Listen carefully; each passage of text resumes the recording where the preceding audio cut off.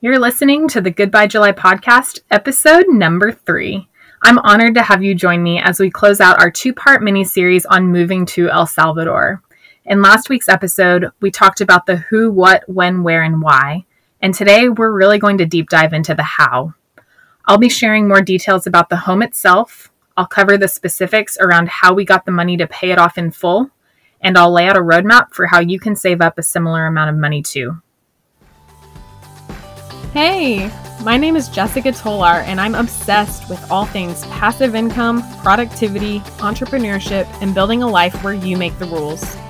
I'm a normal girl who took a free money class, asked a corporate executive how she retired early, and used that knowledge to build a 7-figure net worth, quit my 9-to-5, and now run an online business from countries around the world. I teach you the simple but effective secrets to building a life you adore. Think I'm special? No way.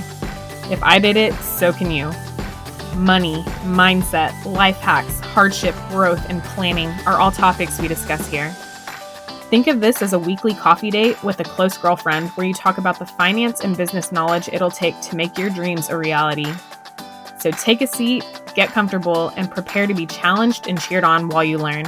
This is the Goodbye July podcast.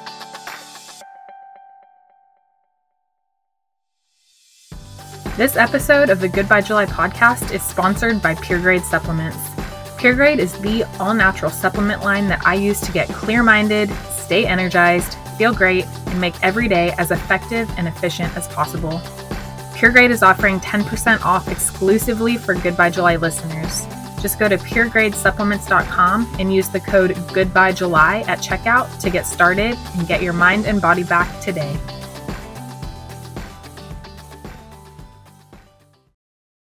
All right, let's get into it. So if you're listening to this, you've probably already heard episode number 2, in which I shared the big news that we've officially closed on a house in El Salvador. And today I'm excited to share more details on how exactly we did it. So I'm going to start off with the biggest piece of the puzzle you're probably wondering about, and that is the finances. So let me start by saying, property in El Salvador is much more affordable than it is here in the States. That's not to say it's cheap, but it's a lot more reasonable on your bank account when compared to things here in the US. So the property we bought is 3 miles from one of the main tourist beaches called El Tunco.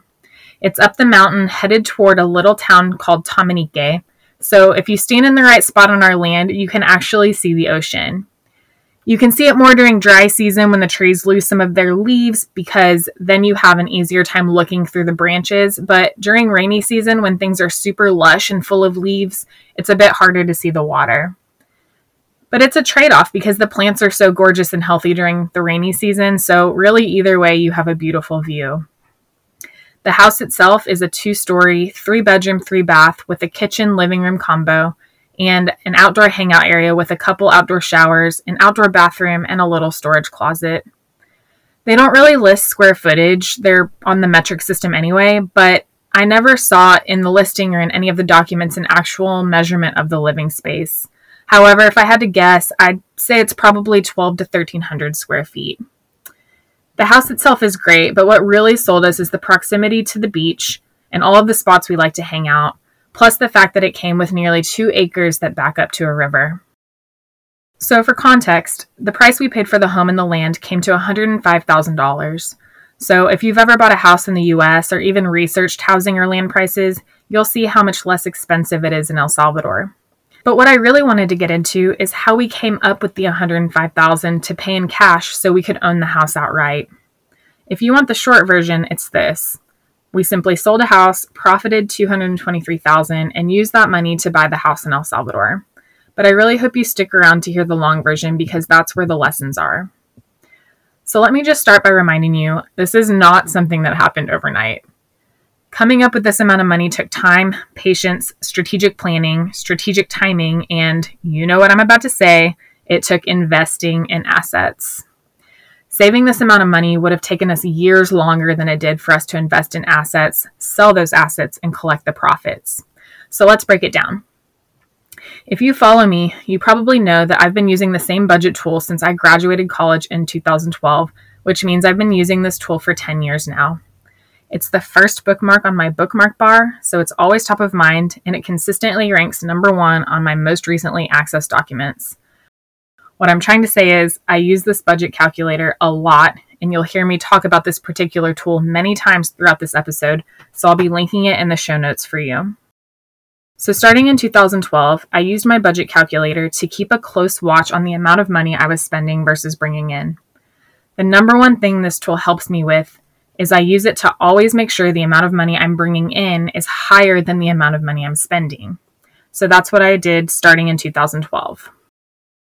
I found a job with a salary that I felt was on par with other people my age with my qualifications, and I made sure to keep my expenses below that. That's the first thing this tool is great for, making sure you're not overspending and that your cash flow stays positive. The next best thing this tool has done for me is it showed me how much money I could save, or better yet, invest. So again, this tool shows you how much you're bringing in, how much you're spending, and then it automatically calculates the difference between those numbers, which is the amount you can afford to save or invest each month. So month after month, I watched my expenses, kept them as low as I could, and put the rest of my money toward my 401k because that's what I thought you were supposed to do. So I threw everything I could into my 401k until I had an unexpected car accident that nearly sent my bank account to zero. So if you're not aware, any money you put into your 401k is essentially inaccessible until you're nearly 60 years old. And I say essentially inaccessible because you can access it if you absolutely must, but you're going to pay a hefty penalty fine. So you really, really don't want to touch your 401k until you're about 60, unless it's a critical emergency, which my car incident was not. But the car thing was a good learning for me because it taught me the importance of an emergency fund, and it opened my mind up to investments beyond the 401k, which, again, I couldn't even access for another 40 years. So that's when I decided I would prioritize building my emergency fund, and then I'd look into other investment opportunities outside of the 401k.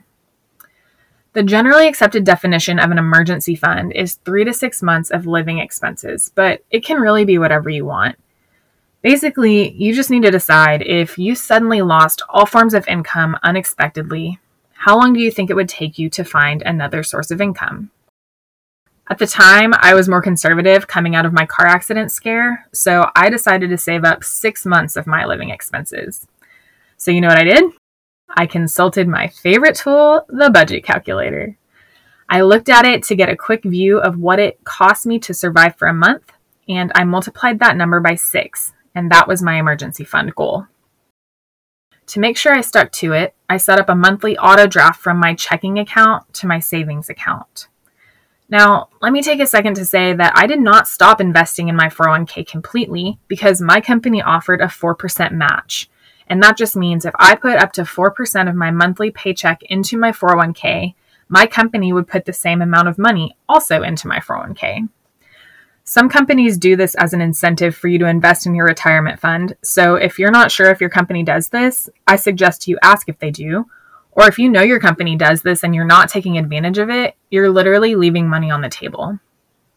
So thanks to my budget calculator, I knew that I could afford to save or invest 14% of my monthly paycheck. And prior to my car incident, I'd been putting that full 14% into my 401k.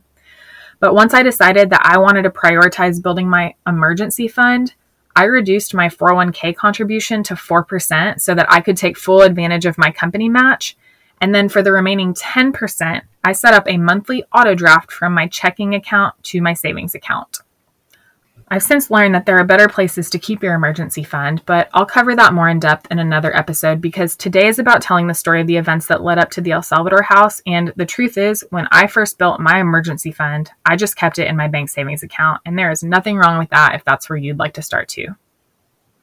Because I knew my emergency fund goal and how much I could afford to auto draft to my savings each month, it was pretty simple to calculate how long it would take me to reach my goal, which then told me how long I had to figure out what I wanted to invest in after my emergency fund was complete. Because once the emergency fund was complete, I needed somewhere else for that monthly auto deposit to go. Around that time, 2 important things happened. One was that my company offered a free financial class for its employees, and the other was that one of the executives I admired announced she was retiring early. So I did 2 things. I enrolled in the free financial class, and I still have the workbook from this class to this day. And I set up a meeting with the executive who was retiring early to ask her how she did it. From these two experiences, one lesson bubbled up to the top, and that is the power of investing. From there, I started reading books about investing and became interested in buying a house rather than renting an apartment because I finally understood that paying rent was essentially handing over money I'd never see again, whereas paying a mortgage was putting money into something I could eventually make more money on later. I almost saw a mortgage as a savings account with a super high return rate. Unfortunately, I'd just finished funding my emergency fund, and I didn't have a lot of money laying around to put toward a down payment on a house. So I decided to start investing in the stock market. However, I was working full-time and had an active social life, so I didn't have a lot of extra time to research my own stocks. I started thinking about this and realized that I wasn't picking my own stocks to invest in for my 401k. My employer had actually worked out a deal with a company called Financial Engines who would invest our money into our 401k for a small fee of $5 per paycheck. So I thought, I wonder if there are companies who do the same thing for other investments outside of 401ks. And there are. After researching a few of them, I decided to invest my money through a company called Elvest. I set up an account, told them how much money I made, how much I could afford to auto deposit with them each month, and set up some different goals, one of which was to buy a house.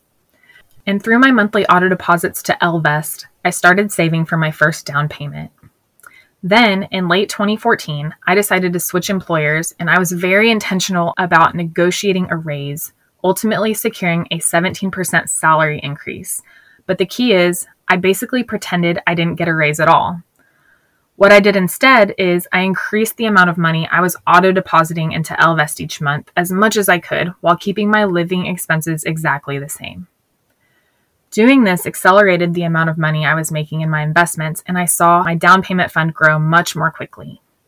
So that's when the fun part started, and I began to house hunt. And just real quick, I want to mention that in addition to investing, I think that switching employers every few years and negotiating a salary increase is one of the most important things you can do. I'll share more at the end of the episode on how to decide when it's time to switch employers and how to negotiate a raise. Okay, so back to the house hunting. Corey and I were not married or engaged at the time I started looking at houses, so I decided to buy the house on my own. So to start, I went online and found a calculator where I essentially just entered my salary and toggled the different dials until the monthly mortgage payment matched around what I was paying in rent for my apartment. Based on that, it told me the different house values I should look for, as well as an estimated down payment, which really helped solidify the goal I was working toward in my investment account with Elvest. Armed with my house price range, I started looking at homes in my desired area, which was South Austin. Now, this was in early 2015, so the housing market in Austin wasn't nearly as insane as it is now. However, the prices I was seeing suggested that an Austin address was still highly valued. Specifically, what I'm talking about is I looked at a house in South Austin, and then I toured the exact same house about 3 miles south in Buda, which, if you're not familiar with the Austin area, it's just the next little town bordering up to the south end of Austin. But the house with the Austin address was $100,000 more expensive than the same house with the Buda address. That just seems silly to me, so I ended up buying the house 3 miles south in Buda. At the time, I couldn't keep up with the resale market. Even then, houses were selling within a few days of being on the market, so I ended up buying a new build in a neighborhood called Sunfield in Buda. The house price was $217,000 for a 1,500 square foot single story on a small lot. That was in July of 2015 when I signed the documents, and after all was said and done, I used my Elvest investment account to pay the $10,000 to cover the down payment and all of the closing costs. The house was built, we moved in right after Corey's birthday in December of 2015, and we lived there until the summer of 2019. I chose a fixed rate mortgage to make sure the monthly payment didn't vary. So for the 3.5 years we lived there, our monthly payment was around $1,700, give or take a bit for escrow. During that time, just like always, I consulted my budget calculator every single month to make sure our living expenses stayed well below our income, and we put everything that was left over into Elvest. Also in 2017, Corey started dabbling in cryptocurrency, which was kept separate from our investments in Elvest, and we set a specific budget for him to use to play with because we did not count on crypto as our sole investment. In 2018, Corey quit his 9-to-5 and started his own supplement business, and we used some of the money from Elvest to put toward buying an initial round of inventory, which he then sold for a profit. In 2019, I decided to change employers again, and again, I was very intentional about negotiating a raise, this time securing a 33% salary increase, which is almost double what I negotiated the first time. This suggests that as you start doing this and getting more comfortable doing it, you'll get better and better each time you make the ask. And if you know me, this is not my strong suit. I am not confident at asking for things that I need. So trust me, if I can do it, so can you. And each time you do it, you'll get better. Something else that happened in 2019 is my parents decided to retire and they decided to downsize, which meant putting my childhood home on the market. This felt very emotional for me, so Corey and I started talking about the possibility of buying the house for my parents. And at that point, we were then faced with the decision of whether we should sell our current home in Buda. We had been watching the value of our home in Buda, and by 2019, it had only increased in value by about $15,000 to $30,000. But Austin was starting to grow even more rapidly, so we truly felt that it was worth holding on to because eventually we knew we'd make a better profit on it. By then we were married, so we prepared to go in on this next house together, but unfortunately, when applying for the loan, we learned that because Corey had not been in business for 2 years yet, they wouldn't consider his income, which really stunk because he worked incredibly hard that first year and did better than we expected since it normally takes most businesses 2 years to become profitable, but he did it in 1. But luckily, one of the perks of this deal was that we were buying from family, so things on that side of the deal were a bit more flexible. What ended up happening is I went in on the loan with only my salary, and the highest loan that I could be approved for was $400,000. So that's the price my parents sold us the house at, even though it was slightly below the appraised value. But luckily, that price point allowed my parents to pay off their new home in full and have a bit left over, and allowed me to be approved for the loan at my new salary level. So we used the money that had been growing in our Elvest account to put down $20,000 to cover the down payment and closing costs. And we got busy moving in and deciding what exactly we were going to do to generate enough money to cover the costs of 2 mortgages. A couple of our good friends had been using their home as an Airbnb in a town nearby, and it seemed like they were making decent money. So we decided to give it a shot. And by the end of August of 2019, we had our first guests. We typically charged about $80 per night, but we'd increase the price for big events like Austin City Limits or South by Southwest, which are both big music festivals here in Austin. Based on occupancy and the price point, we did not have enough money to hire a company to run our Airbnb for us, so Corey and I managed the communication with the guests, the house upkeep, and our least favorite thing, the cleaning. Every time a guest checked out, we'd go over, wash 4 beds worth of sheets, clean you don't even want to know what out of all the bathrooms, sweep, vacuum, remake the beds, and make sure the trash was out. I'm glad we had the experience because we learned a lot, but it was exhausting and stressful, and in the end, we ended up losing money. We came really close to breaking even, and it covered the mortgage, but once you added in all the bills, the HOA fees, the insurance, and our time and effort, we definitely lost money. Plus, just the unexpected nature of Airbnb is tough. I remember waking up the morning of a holiday to a last-minute booking and having to rush over to clean before they arrived. We also did it once before the funeral of a dear friend. It's just not how you want to spend your time. So we were very, very grateful in February of 2020 when we signed on our first long-term tenants who moved in March 15th of 2020, literally days before the pandemic lockdown started. We got incredibly lucky with this because Airbnb bookings essentially came screeching to a halt. We had long-term tenants from March 2020 until March 2022, and for the most part, it went super smoothly. It was definitely much, much easier than running an Airbnb. Plus, the income was consistent, and we rarely had to go to the house at all. During this time, I left my corporate tech job to pursue this passion project full-time. It was a calculated risk, but one I was willing to take, and I'm so glad I did. Financially, I felt good about taking the leap of leaving my paycheck mainly because of our investments. At the time, we had 2 houses that were appreciating in value, and the mortgage of one of those houses was being paid for by our long-term tenants, which meant that we only had to cover the mortgage of the home we were living in. We had investments in Elvest that had grown nicely over the years and were continuing to grow. Our cryptocurrency investments were also growing, although they were and are more volatile than what we've seen in the stock market. And Corey's supplement business was also bringing in some money. And on top of all of that, we still had an emergency fund that meant if all sources of our income stopped unexpectedly, we'd be okay for 6 full months. So I started spending my time helping organize some things on the back end of the supplement business. We made some updates to our rental house, and we did a bunch of traveling to El Salvador, which brings us to the spring of 2022. After an unexpected flood in our rental home in the fall of 2021 that took a lot of time to fix and caused a lot of stress, we started playing with the idea of selling the home and looking for other investments. And that's when we learned about a tax rule that's informally called the 2 of the last 5 years rule. And this rule states that if you lived in a house as your primary residence for 2 of the last 5 years, you can sell that home and collect the profits without paying the hefty capital gains tax. We looked at the calendar and realized we'd only qualify for that if we sold the house by August. So we decided to pull the trigger. Our tenant's lease was up in March of 2022, which felt like perfect timing for us to make any other updates needed and get the house on the market by the summer. So we worked like dogs on that house every single day for a full month and got it listed and sold by April. And I am so glad that we held on to it because in that time, the house appreciated well beyond that $15,000 to $30,000 range we were seeing back in 2019 when we first considered selling it.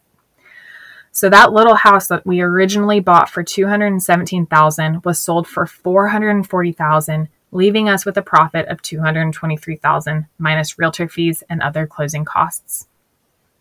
So in over just 6 years, we profited $223,000, and financially speaking, all we really had to do was cover the initial $10,000 fee up front and then the $1,700 monthly mortgage payment for the first 3 years that we lived in the home as our primary residence.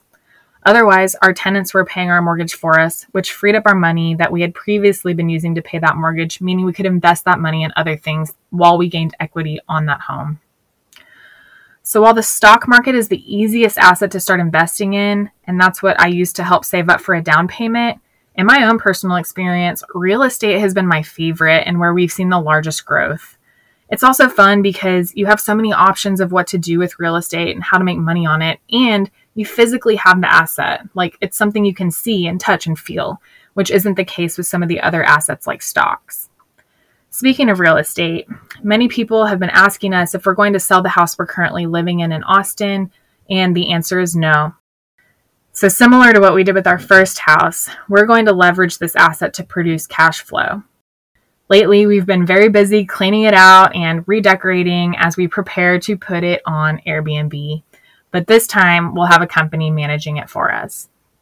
So again, the idea here is that we'll have other people paying our mortgage on our behalf, and in this case, we're aiming to make more money than what our mortgage requires each month, so we can have extra cash at the end of the month to use for our living expenses in El Salvador, and of course, to put into other investments.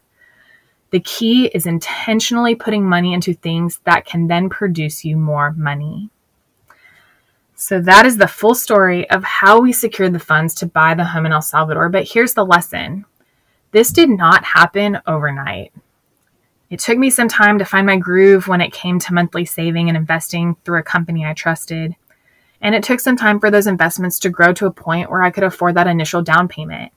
And it took even more time to research homes in my budget and how to turn the home I bought into an investment that gained cash flow beyond just building equity. Like anything in life, it took some work. If this makes you feel overwhelmed and discouraged, let me help you reframe your mind because the good news is this. You are not alone. Most of us start around the same place.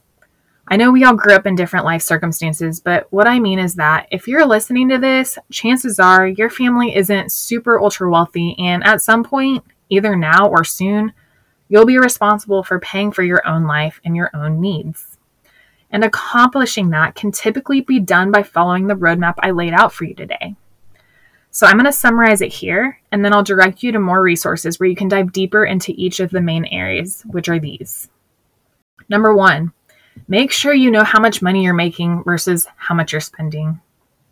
Number 2, if you are making more than you're spending, start investing the difference. But if you're spending more than you're making, you'll either need to spend less money or make more money. And if you want to make more money, typically the path of least resistance would be to ask for a raise or find another job with a higher pay rate. And number 3, Once you start making more than you're spending, set up an auto draft to build up your emergency fund to cover 3 to 6 months of your living expenses. And once that's done, reroute your auto draft to an investment account like I did with Elvest. Regardless of where you're at in this journey, I have free resources that can help you master whatever step you're currently on so you can move on to the next one. I'll link to all of these in the show notes. If you're confused about how much money you're bringing in versus spending, take a look at my free monthly budget calculator. It's the one you've heard most about during this episode. If you're already making more than you're spending, that's fantastic because you are officially ready to set up an auto draft to build up your emergency fund and then your investments later. Just subtract the amount you're spending each month from the amount you're making each month and set up a monthly auto transfer for that amount from your checking to your savings account until you have 3 to 6 months worth of your living expenses saved up, and then switch that auto deposit to go toward an investment account instead of your savings account. If you are spending more than you're making, you'll need to do one of two things. You either need to reduce your spending or you need to increase your income. Generally, I tell people if the difference is pretty small, you can probably get by with cutting some expenses. But if the difference is larger, you're likely going to need to make more money. But ideally, you'll do both. So go check out my Make More Money starter kit for specific instructions on the strategies I use to first secure a 17% salary increase and then a 33% salary increase. And also take a look at the money saving cheat sheet for 30 practical ideas on how to naturally incorporate saving into your life. You can access all of these resources in the show notes at jessicatolar.com/003. Remember, the worst thing you can do is take no action at all. Just try taking one step today to move toward the place where you're auto-investing each month. And honestly, I think the secret is just getting organized, which the budget calculator specifically can really help you do. You can do this. It just takes small daily decisions and actions mixed with a large dose of patience and persistence, but it all adds up to ultimately becoming life-changing. So take your first step today and check out the free resources at jessicatolar.com/003. Thank you so much for joining me today as I shared the more in-depth behind-the-scenes details of our next big adventure. I cannot wait to share more with you as the story continues to unfold. Be sure to hit subscribe, rate the show, and tune in next week for another episode as we continue discussing empowerment through personal finance. Thank you again for tuning in, and until next time, work less, live more, and keep on chasing your wildest dreams. Congratulations on finishing another episode of the Goodbye July podcast. If you want more, head over to jessicatolar.com/podcast for show notes and any resources mentioned in today's episode. Don't forget to rate the show, hit subscribe so you never miss an episode, and share it with a friend. I believe in a world where we're all financially free, so let's help each other get there. Thanks again for tuning in, and I'll see you on the next episode of the Goodbye July podcast.